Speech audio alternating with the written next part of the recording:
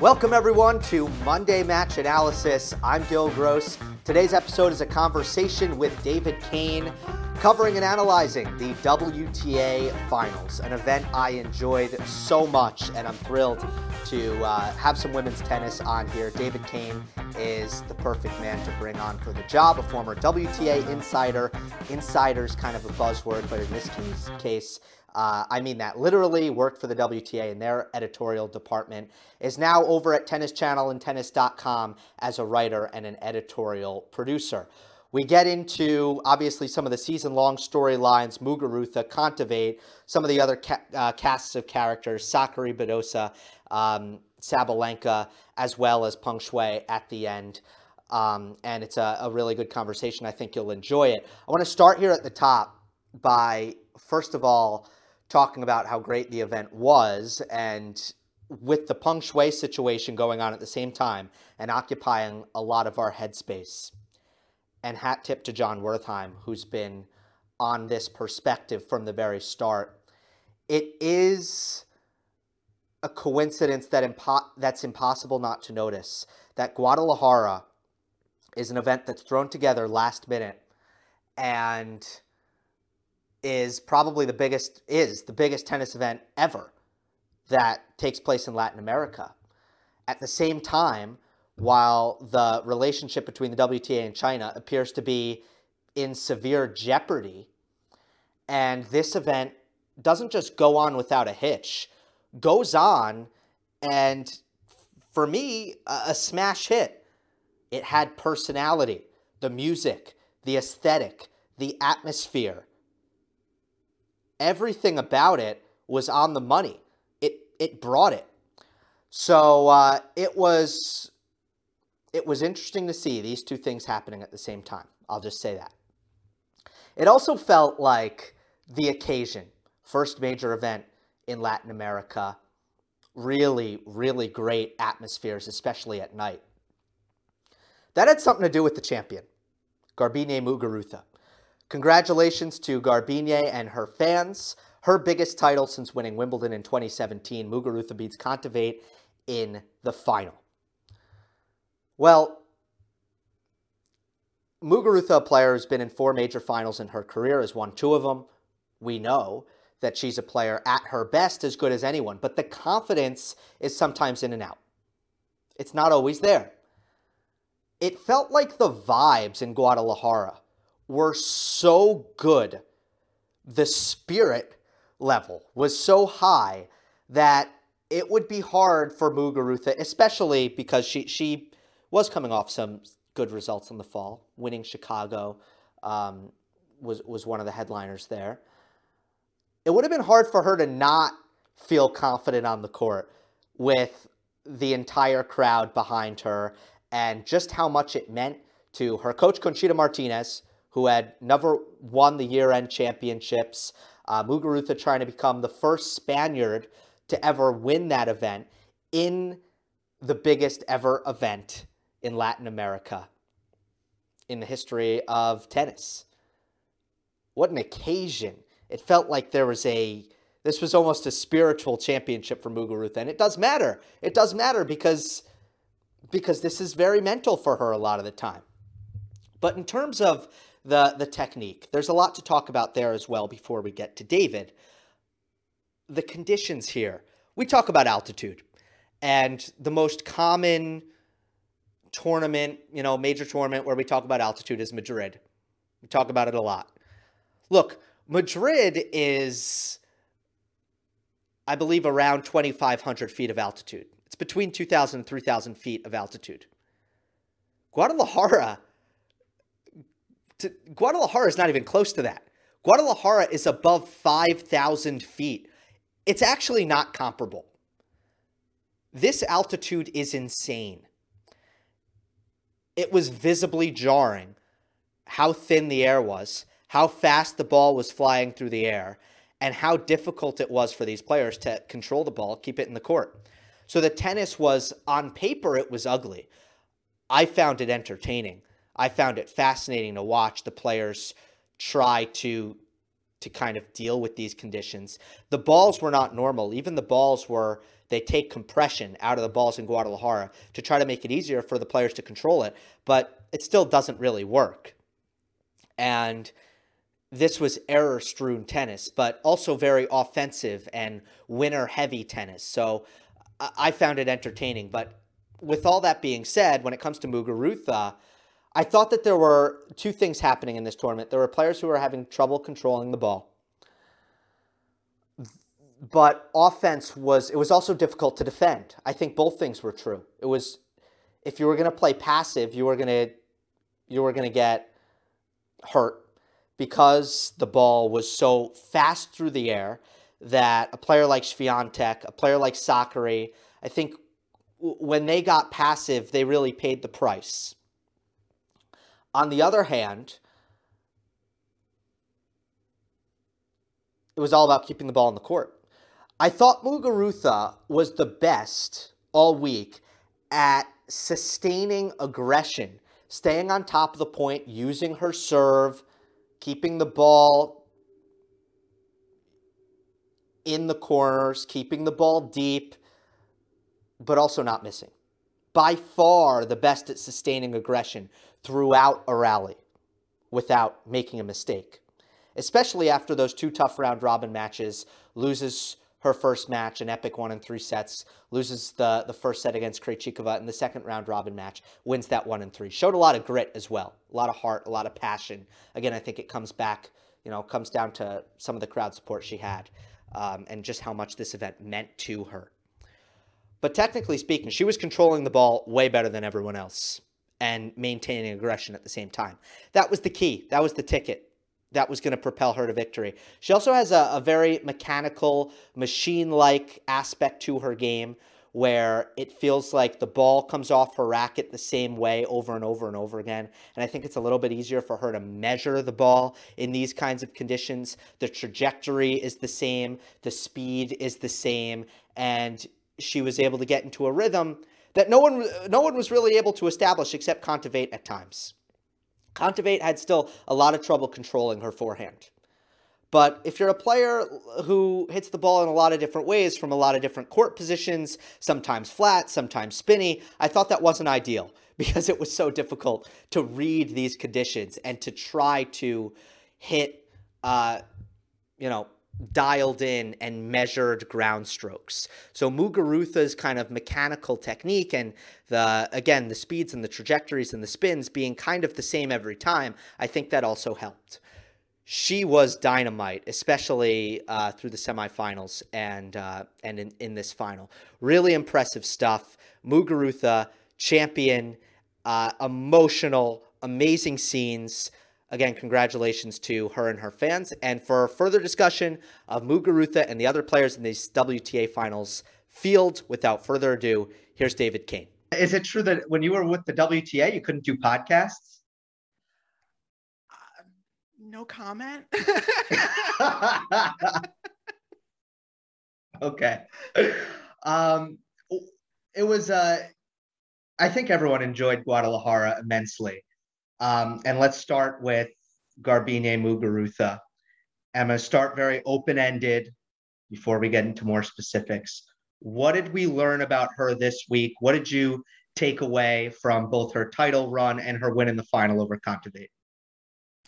What did we learn about Garbiñe Muguruza? I don't know if we learned a lot about her. I think, if anything, we can hope that she learned a little bit about herself as she spoke after winning the final about the importance of embracing the crowd support, of which she had a tremendous amount this week in Guadalajara, and feeling like that in the past, maybe she's tried too hard to block out support and crowd cheering and all those other elements that you deal with when you're on a tennis court. And maybe that's been to her detriment, but it was such a phenomenal turnaround from losing her first match to Karolina Pliskova, falling down a set to Barbora Krejcikova, who had already beaten her at least twice this season already, and just really flipping a switch and winning her last 8 sets, held serve, I think something like 26 straight times in between the end of the Krejcikova match to the beginning of the final against Kontaveit, which made a tremendous difference through those matches, particularly against Paula Badosa in the semifinals. Did not even really let her get a break point, I think, until the second set, and then really just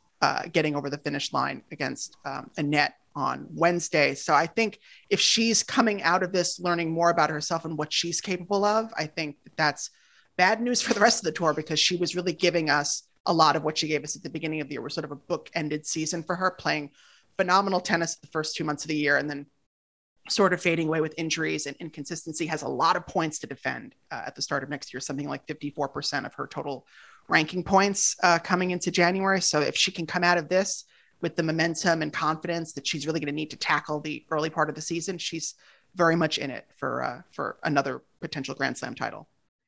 Yeah, she was on a total tear until the injury in Charleston. And then she lost first round at Roland Garros to Marta Kostyuk. And then there were some good results, but never went past the round of 16 at any of the majors.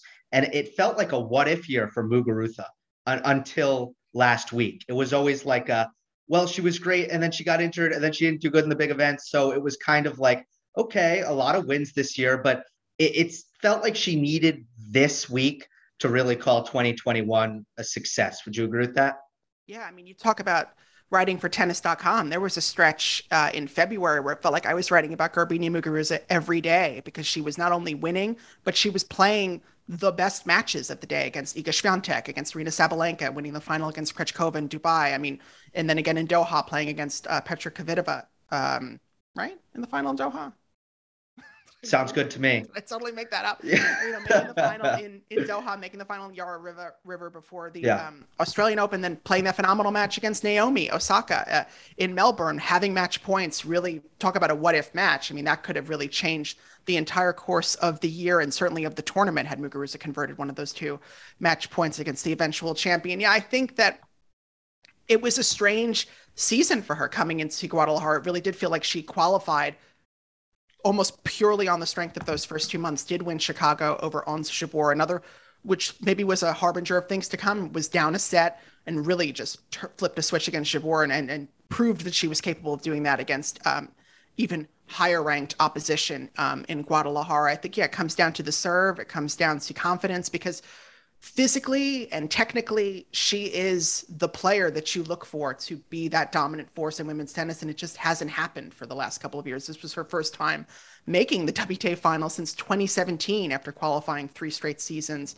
and making the semis at her 2015 debut. So, I mean, this was a long time coming for Muguruza. It's not a Grand Slam, like she said, but in terms of the year and in terms of finishing as strongly as she did, I think this is probably one of her best seasons ever.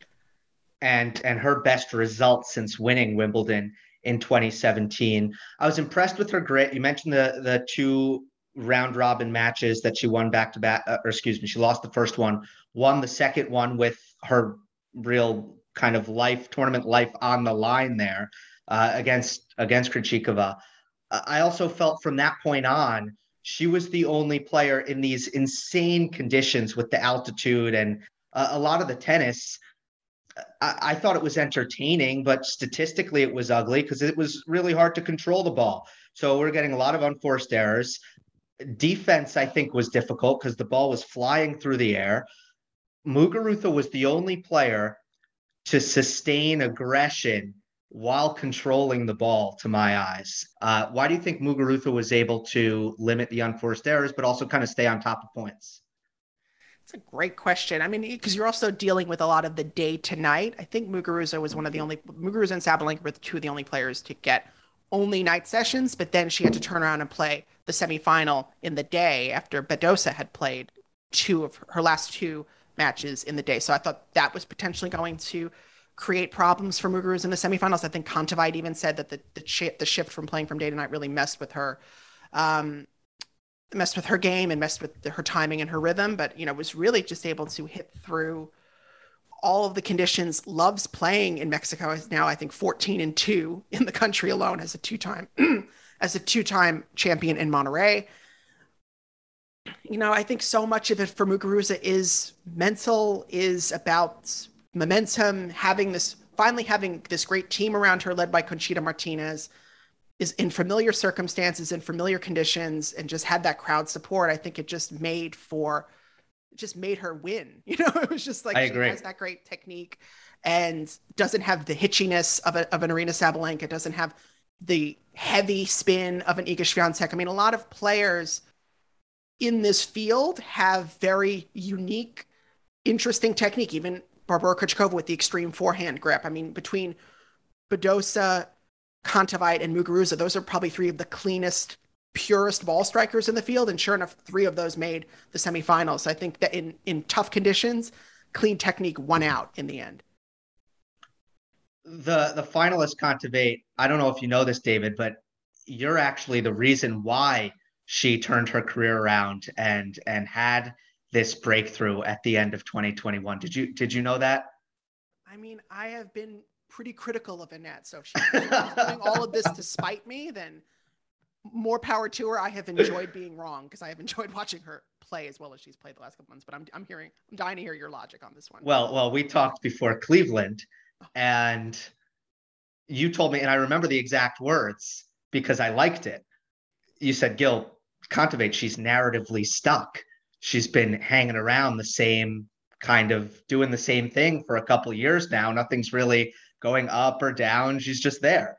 So when you called her narratively stuck, she set out and changed that. And now she's won, let's see, 29 of her last 33 matches to end the year. But in all seriousness, you just mentioned Conchita Martinez, and that led to a apparent shift in Garbiñe Muguruza back in 2020, making the Australian Open final. As soon as she made that coaching change, Kontaveit hires Tursunov. It's like on no turnaround that I can recall. With just a flip of a switch, she's a better player after bringing on Tursunov. How would you explain the effect of Martinez and Tursunov? I don't know if it's different, if it's a lot the same, or what you see in those relationships. I think there's something to be said about both Martinez and Tursunov bringing positivity. I think certainly we can see that be true with Muguruza. I think there was always, we saw a lot of on-court coaching timeouts between Muguruza and her former coach that seemed to be tense and seemed to be volatile and did not seem to be a tenable situation. And yet that partnership held for many, many years in spite of Muguruza winning Wimbledon with Conchita Martinez in the box. That was not an immediate shift for me. I don't know. I'm not her, but I feel like if I was in her situation, I might have really considered taking on Conchita full time in light of that success. But I'm a bit more of a volatile person myself. Maybe I would be making that big decision in the wake of a big emotional triumph. But I think with Tursunov, Kontaveit has talked about the positivity that he brings to her team. I think we've seen what Tursunov was able to do with Aryna Sabalenka. He also came on board right around the time that Sabalenka made her big surge up the rankings and really played sort of that similar hyper-aggressive game. And I think has made Kontaveit feel just more confident in her decision-making, has just gone for some huge swings. I mean, in the Cluj-Napoca final against Simona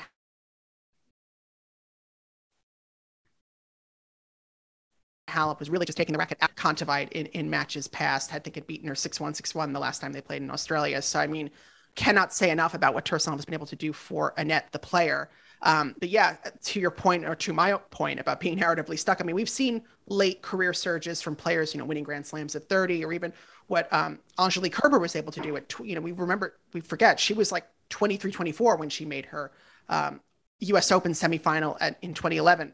Kontaveit is such a unique situation because she has been stuck between 15 and 25 for the last couple of years, has been that solid player, but was not making the breakthrough that you kind of thought she was about to make in 2017, was on the verge of beating Caroline Wozniacki at Wimbledon, doesn't get the job done, and really was lacking these sort of signature wins to her career, and still lacking it at majors, where really that's going to be the final frontier for Kontaveit. But the way she was able to play this week in Guadalajara against only top 8 opposition, really blitz the field and win all the matches that mattered up until the final, and I think maybe just sort of ran out of gas and had sort of the Muguruza buzzsaw effect in the final. But I think, just you don't wake up, I think, at 25 and suddenly conquer major physical and mental limitations. I mean, this was a player who was not considered to be overly athletic and was not considered to be a tremendous mental giant, and has been able to win a lot of physical and mental matches. I mean, she was down a set in 4-0 in the final of Moscow to Katerina Alexandrova. I mean, this could have been a totally different story had she lost those last few games. It's just, I love to see it because she's a really great ball striker, and it's been so much fun to see her really well on the ball as she has in the last couple of weeks, and hopefully she's able to carry this momentum into 2022. Tursunov, I think, certainly has this trust thing, getting his players to go after it and to just, trust your hands, trust your talent level to take these risks on the court. I guess the question is now, once there's expectation, it's how does she deal with that? How does she respond? I mean, are you between, I guess there's like, sure thing, this is Kontaveit. She's going to be a top 10 player on tour for, she's still young, in her mid-20s, as you mentioned, for the next couple of years, no doubt about it. Or there's, okay, she had the magic pixie dust for the, fall 2021, but you could see it going either direction. You could see her fluctuating, falling back down a little bit. Where do you land on that for Kontaveit? It's tough because we've seen a lot of late season surges results in big WTA finals triumphs. And on one hand, you have someone like Caroline Wozniacki, who finally wins like this huge title at the WTA finals, goes on to win the Australian Open the next year. But on the other hand, you have winners like Dominika Sibylkova, or even that year, Kuznetsova made the semis, or Caroline Garcia the following year made the semis, sort of mirroring Kontaveit winning Wuhan and Beijing back-to-back to make the final. And having trouble backing that up, I think part of the problem with peaking at the WTA finals is that there isn't a tournament the next week. That's it. And then you have 2 months to sort of sit with yourself and figure out, how do I replicate this? And then having to go all the way down to Australia, kind of hit the ground running in many respects, that can be difficult for some players. I think what hopefully will benefit Kontaveit is the fact that she is in such great, phenomenal shape. She's got a great coach that she trusts, and she's got clean, pristine technique. You don't look at her and think this stuff is going to break down. It's all about the head, and it's all about that self-belief. And you would hope, racking up as many matches as she's been able to do since before the US Open, winning in Cleveland, and then just doing what she was able to do both indoors and outdoors. I think it also maybe even helps psychologically that she was able to do this in Guadalajara outdoors. It wasn't just this sort of fluky indoor run where she was just taking control of the elements, or lack thereof,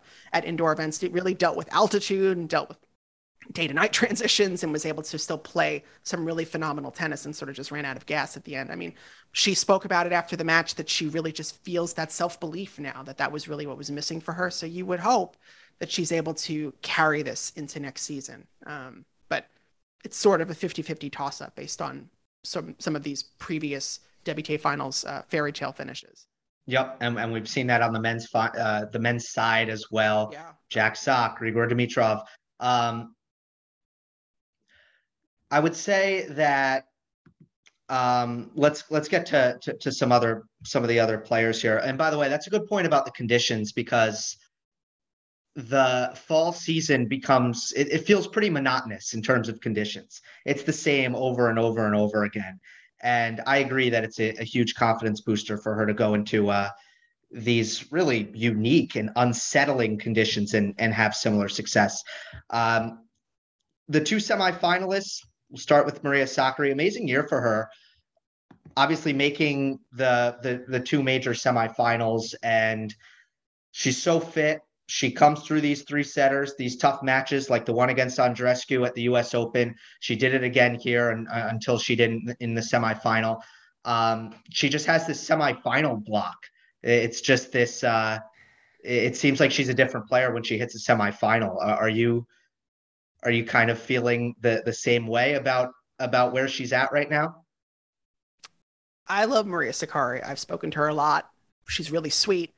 She, as you said, the fittest player on tour, just has been able to create so many opportunities for herself based off of just that sheer athleticism, fitness, being able to outlast these players who maybe aren't at their best, like an Andreescu at the US Open or a Sabalenka in Guadalajara, and just sort of rope-a-dope them into hitting themselves off court. I think that the semifinal thing is not a coincidence. I think what's happening is that Maria is hitting a ceiling at these tournaments because she's been able to get through these huge mental, physical wins over players who are not playing great, and then is running into the semifinals against a player who is playing well enough to make the semifinals and is continuing to play well against Sakkari. And obviously, the more you lose in a semifinal or in a particular round, the more it's going to weigh on you mentally. But I mean, getting Krejcikova at Roland Garros, who went on to win the tournament, gets Raducanu in the semifinals of the US Open, goes on to win that tournament. I mean, I think she's hitting a point where she's running into better players, and that's sort of holding her back. I think that if she's to make that transition, it's about believing that if I am good enough to make the semifinals, I'm good enough to win. And I think that that's going to be a big mental shift for her, because she is definitely one of those players who you feel like she encountered, as good as her year was, she encountered so much disappointment that you wonder how quickly that will start to backslide. And then she's going to become a lot of players' first top 10 win, first top 5 win. Like, she's going to become that footnote on a lot of players' resumes because she's ranked really high, but maybe doesn't have the same kind of confidence that another player who has had similar results but has been able to take that extra step might have in these early rounds. I mean, it's tough because you were watching that third set against Sabalenka and you felt like, well, Sakkari can get nervous. She got nervous at the end of the Badosa match where she got back from a breakdown and then just sort of got broken herself to love at 4-all in the second and was like, ooh, that was a rough one. Either she's going to get nervous or Arena's going to hit herself off the court. And from 3-1 down in the third, Arena hit herself off the court. And it really didn't have a tremendous amount to do with Maria, as much as she was getting balls back in play and getting some stuff back. The unforced errors and double faults from Sabalenka were really hard to ignore. Statistically speaking, 19 in all from Arena in that match. So, I mean, again, phenomenal talents, phenomenal person. I don't know what is next for her, short of like a really big mental breakthrough where she feels that she believes that she belongs in these semifinals. I don't know if she believes it yet. Right. I think the belief is usually one of the biggest factors here. 3-13 is her career record, tour level, in semifinals. And two of those wins came kind of early on, if you look at her career of making semifinals. So it's been a tough stretch. She had the win in Ostrava against Swiatek. So that was the recent win. But other than that, all losses in the semifinals. Hopefully she looks back on the year. I mean, it's her career best year by far, and she can feel good about that and draw confidence from that. Paula Badosa, another breakout player who started the year well outside the top 50. Incredible rise from her. Another player who kind of always had the talent, needed some mental things to click, did look a little bit overwhelmed in that semifinal. What do you think the factors were there?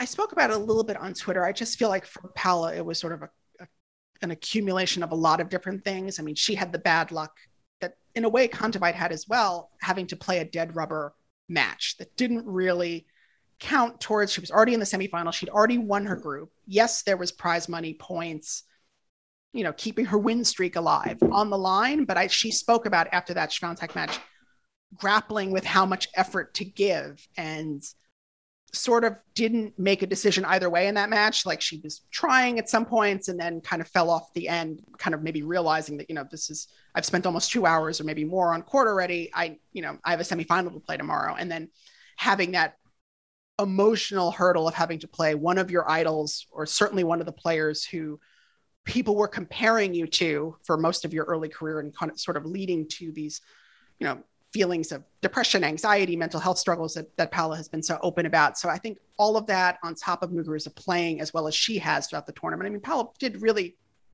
make a good go of it early in that second set, played some phenomenal tennis, but Muguruza was just a wall.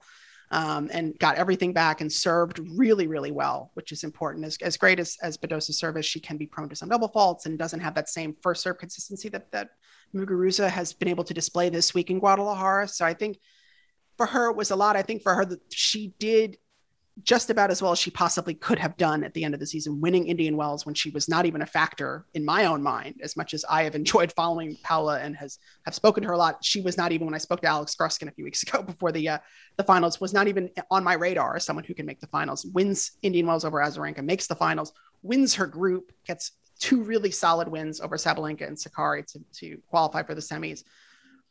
it did kind of feel like we were waiting for that Badosa-Kontaveit final, but I don't think any of us predicted that Muguruza would play as well as she did. So I think, like Kontaveit is in that situation where sound technique has, recovered from a lot of potentially derailing moments this season, losing that Roland Garros quarterfinal to Zidansek, losing her coach midway through the season, having to scramble and regroup there, and just came back stronger every time. So I think in a way she has proven more that she can do better in 2022, just based on the fact that she was dealing with disappointment and setbacks throughout what was really a peak season, whereas Kontaveit has been just on a straight upward trajectory.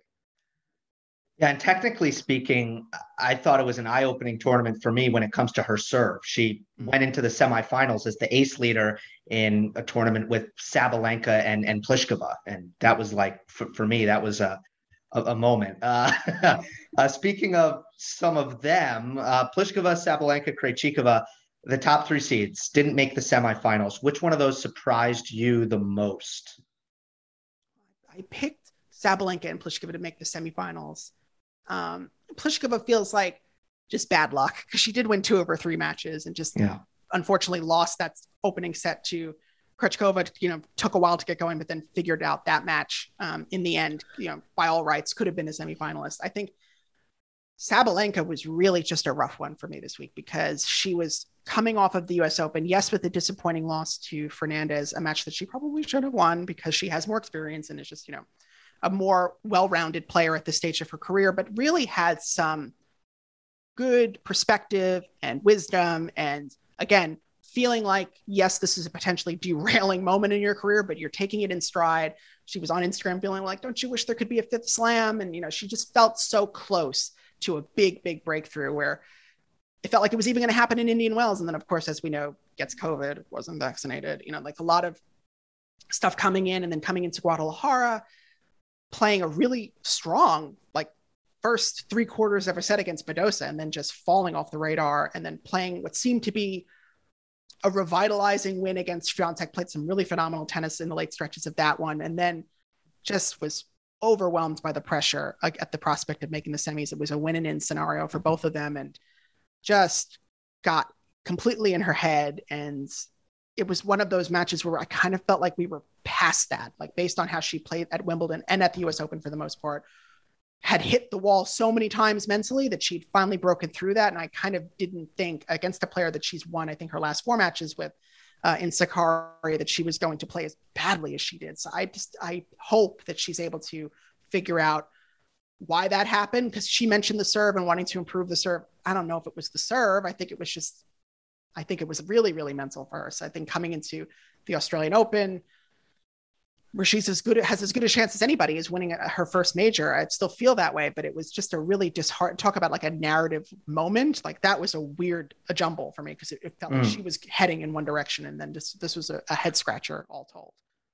Yeah, it certainly felt like a year of maturing for Sabalenka after getting through the early stages of majors, which she had been struggling to do. But then 3rd set, 2 semifinals, gives those matches away in sort of an ugly way. You would have had to watch. The scoreline doesn't look bad, but if you watch it, it's like, okay, well, 4 unforced errors and there's the match at the end. But yeah, I do agree. It did feel like a bit of a reversal. I might give her a pass almost on the conditions because I saw so many players struggle to control the ball, which in one sense I thought, well, Sabalenka could be good because I do think it was good for offensive tennis and with the altitude, the way the ball was flying through the air. But in the other sense, I think Sabalenka, I like her in heavy conditions where she controls the ball better. She won Madrid, true, at altitude, and then lost that really bad match in Roland Garros in wet, heavy conditions to Pavlyuchenkova, which was sort of rock bottom for her, it seemed, at this season. Then, getting as far as she did at Wimbledon and the US Open. I mean, the US Open against Fernandez, you would say she played a bad tiebreak and she played a bad last game in that 3rd set. And those were short, but really consequential streaks of bad tennis. For most of Guadalajara, and certainly at the end of that match against Sakkari, just did not allow herself the opportunity to even make Sakkari think for a second, because she lost 5 straight games and had opportunities to get to had opportunities to get to 4-1, had points for 4-3, and just could not get over the finish line. So it's a rough one because it really felt like she was, again, at least you could say, strong team behind her, has a lot of positives to look back on, and has not allowed disappointment to derail her yet. And I don't think this has the same gravitas for her because so much of it has been about the slam for her that I don't think this will really wreck her. But for me watching, I was like, oh man, it's not what I was expecting at all. I do like that she mentioned the serve improvements. I'd like to see her get some traditional kick serve rotation on her second serve. It's a slice serve and it's fast. So I think that's a difficult shot to tame. When it goes in the box, she protects her second serve well, but she double faults a lot, and that hurt her here. Let's end shifting gears on Peng Shuai. I've made a couple of videos on this, so I'm not going to talk really about where I stand and the things that I've been talking about. But in terms of what the WTA can and should do at this stage, with the farcical email being sent out by state-run media and really, as of recording right now on Thursday morning, no confirmation that Peng Shuai is okay. It's a crazy inflection point for the WTA, who has been so all in on Chinese tournaments, culminating in the decision to bring the WTA finals to Shenzhen with, an exorbitant amount of prize money. Ash Barty won north of $5 million for a week's work. I think that was it was a moment for women's tennis for sure that they were able to claim this big prize purse. But I mean, the fact that it was that all of this is happening juxtaposed against a very successful WTA finals in Guadalajara. I don't know if Muguruza is that upset that she's not winning $5 million in prize money and is only coming home with, I think, $1.5 million. I mean, I think it's a great payday for her. And certainly more importantly, she was able to have this tremendous week in front of, ostensibly home fans, fans who really embraced and adopted her. So it's been a strong response from the WTA, certainly stronger than what we got from the ATP when they were dealing with their own or continue to deal with issues and allegations of abuse. It helps that it's the player is the victim in this situation. I think that kind of makes things a bit clearer for all those involved. But all that said, I mean, the fact that the WTA has put a lot of their chips, if not all of their chips, into China, the fact that they are really taking this strong stand is commendable and admirable. And looking, we don't know what the calendar is going to look like in 2022 post Beijing Olympics. You would think that China was ready to open up their doors to international athletics following the Olympics, but I don't know if the WTA will be a part of that or as big of a part of that as many were anticipating, just based on the way Steve Simon has been speaking both in press releases and in interviews with the New York Times.